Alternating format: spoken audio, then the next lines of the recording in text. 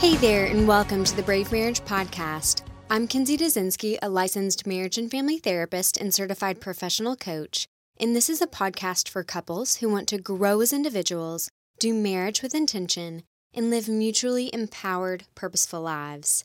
I hope you're doing well whatever you're doing and wherever you are today. If you're just joining us, welcome. We're a few weeks into a new series where I'm addressing themes that regularly come up in my practice and the catchphrases I find myself saying over and over to couples. Last week, we talked about the fact that our spouses aren't responsible for our happiness, but why we still expect so much of them and subconsciously still hold to this false notion. We talked about how part of the reason we expect our spouses to meet our needs for happiness is because while the purpose and reasons for marriage have shifted throughout history, especially in the past 200 years, our mindsets in large part have not. A few hundred years ago, couples hoped to get their basic needs met through marriage, but today, couples hope to get their every need met through marriage, whether they're aware of it or not. Their self-esteem, their confidence, their fulfillment. And as we've talked about before, not only is this expectation unrealistic, but it places way too much pressure and burden on marriages to actually thrive. So it's like as our world and technologies and social structures change and evolve, our thinking about our own happiness and how we then relate to our spouses is somewhat behind the times. Basically, we need a new model. So what I want to do today is give you a countercultural way of looking at yourself, your spouse, and your marriage as it relates to happiness, health, and holiness.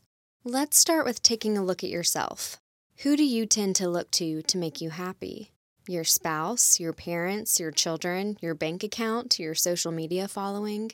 Who do you allow to influence your inner world? Who do you give permission to inflate or deflate your self-worth? It's human nature to seek validation and approval and belonging, because we were meant to experience those things, primarily in relationship with our Heavenly Father, receiving our identity through Him, and then living within balance in relationship with others. But sometimes we settle for the validation and affection of others or other things to stabilize our sense of self. Now, as Christians, we understand that the love of money, power, and greed, finding our self-esteem or self-worth in those things isn't virtuous, right? So we're pretty conscious about not placing our identity in those things, or at the very least, we feel convicted when we realize that we have, or that they've in some way become idols. But what about the love of being loved, of being needed, of wanting to be happy and to have your spouse make you happy, of seeking to get every need and want met by your spouse? What about seeking the love and approval and desire of another human over seeking the love and approval and desire of our Heavenly Father? See, when we look to external measures for self-definition, even seemingly honorable measures like our marriages, we unwittingly surrender our choice in the matter of finding happiness and contentment and joy. The song we unknowingly sing when we look for our spouses to make us happy is, "All to my spouse I surrender, all power over my emotions I freely give. I will ever strive to change him, in frustration daily live," right? Let me give you a personal example. I remember wearing my husband out in the first few years of marriage. Even if he didn't see it this way, looking back on it, I certainly do.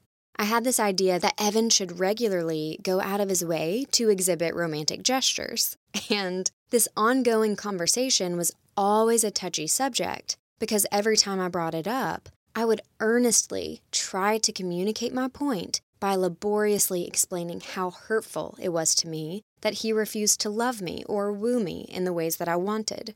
Now, to be clear, my husband is one of the most steadfast, consistent, empowering, and reliable people in my life and in my corner. And yet, for some reason, I still wanted more. Why? Well, I think there are several reasons for this. Number one, previous experience. Both in my family of origin and in other relationships, I had been conditioned to expect certain things from Evan that weren't universal, that may have not been realistic, and that certainly weren't supportive to my personal growth. Number two, my high expectations. And number three, cultural and Christian reinforcements. both of which have been influenced by Victorian ideals like we talked about last week. So through church, as well as rom-coms, food for thought, I received the message that women are to be cherished, sought after, and the object of a man's pursuits. It's just that in rom-coms, we call this romance, and in Christian subculture, we call this husbands loving wives like Christ loved the church.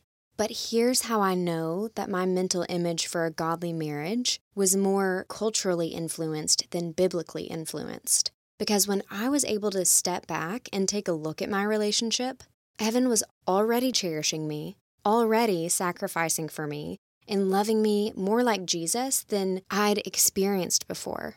It was just that I had gotten caught up in cultural notions of what romance should look like, and had also gotten tangled up in similar messages that seemed to make their way into Christian teaching on biblical marriage as well. So what this created in my life was disillusionment and disappointment. My expectations didn't help or serve me. It left me perpetually feeling bad and discontent about my marriage, and it didn't help my husband, who was already loving me well. And no matter how hard I tried or how subtly I tried to drop hints, I just couldn't seem to get my husband to change or to become somebody different. Imagine that. But thank God, right? Because had I been successful in my attempts, I wouldn't be talking to you on this podcast right now. What do I mean by that? I mean that I would still, to this day, be preoccupied with whether or not my husband was making me as happy as I possibly could be. And here's the scariest thing. If he would have obliged and tried to become someone he wasn't for me and my own unhealthy notions of love, all that would have done is propped up my own emotional and spiritual and relational immaturity. But instead, it was this conflict and internal tension that I needed to grow me up in the ways that I needed to. I learned to accept him for who he was and how he was, rather than to praise him when I felt happy or withhold my affection when I didn't. I learned to fully appreciate his love for me, not anyone else's style but his. And most importantly, I learned how to work through my own emotions and underdevelopment, which required repentance, adjusting my expectations, stripping them down to only what was true and reasonable, and trusting the Lord to grow me up, which is exactly what needed to happen in order to deepen my marital intimacy and create health rather than dysfunction in my marriage. Does that make sense? And just so we're clear, lest this episode be used as an excuse for bad behavior, as I talk about desiring my husband to change early on, I'm talking about my own unfair and unreasonable expectations, not something that actually needed to change, like a relationship in which there's any type of emotional or verbal or financial, physical, sexual, psychological abuse. This episode does not address marriage relationships in which change is necessary for the safety of one or both spouses. And I also want to make sure that this episode is not used against anyone's spouse in any way. I want to make sure that no one comes away from this episode saying, well, on the Brave Marriage podcast, this woman said that your unhappiness, spouse, is your problem. So I don't need to change or take a look at myself or humbly submit myself to the Lord. It's you who needs to do that. Because when you do that, I won't have to do anything and you'll feel better, problem solved. Okay, and I just wanted to make sure that we were clear on those 2 points, because while we're talking about taking personal responsibility, to use this episode in any other way would be the exact opposite of that. That would be the self-serving, easy way out of your own work, when Scripture says that each of us should not look only to his or her own interest, but also to the interest of others. I just wanted to be clear that when we're talking about happiness here, we're talking about it in terms of how we've come to define happiness in marriage and what we unrealistically expect our spouses to provide based on everything that we talked about last episode. But I really want you to stop and think about this for a second. Have you taken a similar position of feeling unhappy, disappointed, or even resentful in your own marriage because your spouse won't change or be who you want him or her to be? Have you dealt with frustration on a daily basis over your spouse not looking like you think they should? Have you emotionally suffered or felt miserable or pleaded with God for your spouse to change into the version of a husband or wife that perhaps a Christian leader or influencer has convinced you is the only true version of godliness?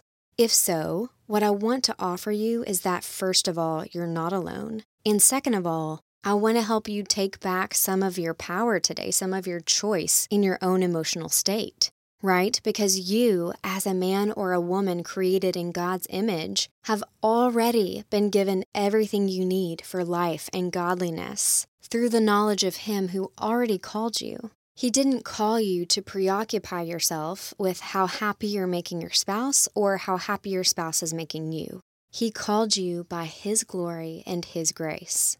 And where the Spirit of the Lord is, there is freedom from all of that. Not more boxes, not one right way to live or look as a couple. There is freedom. There's room for both of you to be who you are, to be fully yourselves and fully one, and to find joy and happiness in your marital union as it is.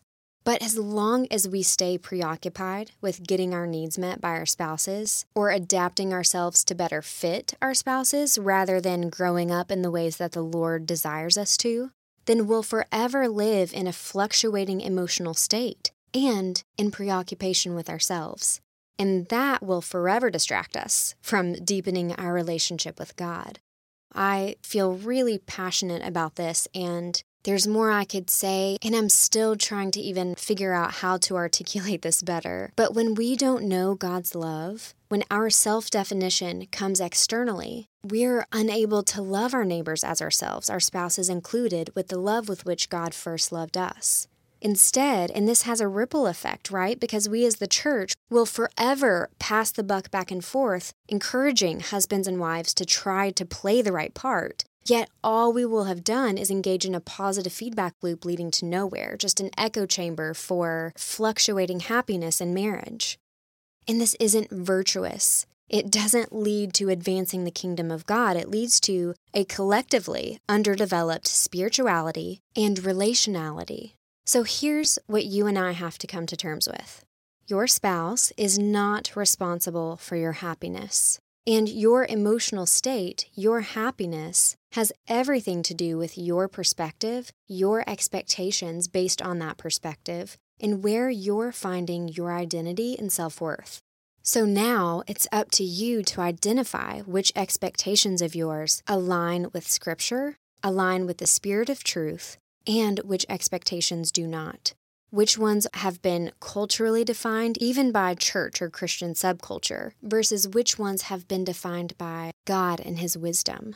And the other thing is, you and I have to do our own work. We have to be willing to let the Lord grow us up.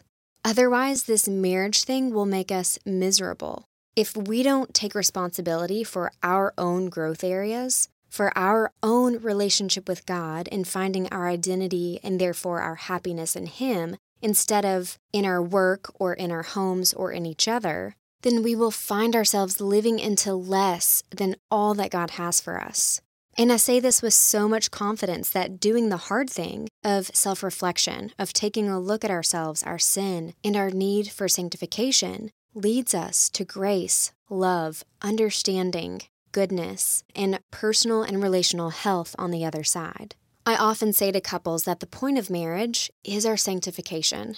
Happiness is often a long-term byproduct of abiding in Christ and of letting the Lord redeem and transform and heal us, but it's a different type of happiness than the satisfaction of getting our ego needs met by our spouses. It's more a happiness that comes from contentment in your own life, peace with who you are, acceptance of your spouse, and a willingness to see the good in your spouse, in your marriage, and in your circumstances, despite the hard and the lackluster that live right there alongside everything else. I hope this gives you another episode to just think on this week, especially if these are new thoughts for you. If you're ready to take action, I would encourage you to make a list of your expectations for yourself in marriage and for your spouse in marriage, and measure them against Scripture and sound relational wisdom. Remember, there are some expectations that are reasonable. There are some things that we shouldn't compromise. But there's a lot that we need to let go of and surrender as idols in our relationships. As a secondary action step, if you're a longtime listener, would you mind to take a second and rate and review the podcast so that more couples are able to find the show?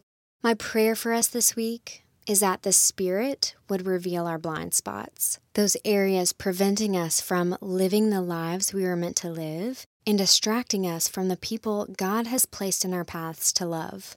Reveal our hearts to us, Father, and enable us to change for our own well-being, for the good of our marriages, and for the good of your church and your world. In Jesus' name, I ask these things.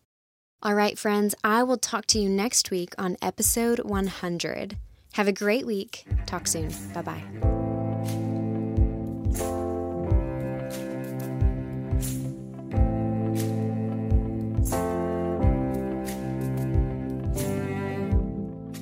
Love is not a battle. Love is not a bond. Love is just as fragile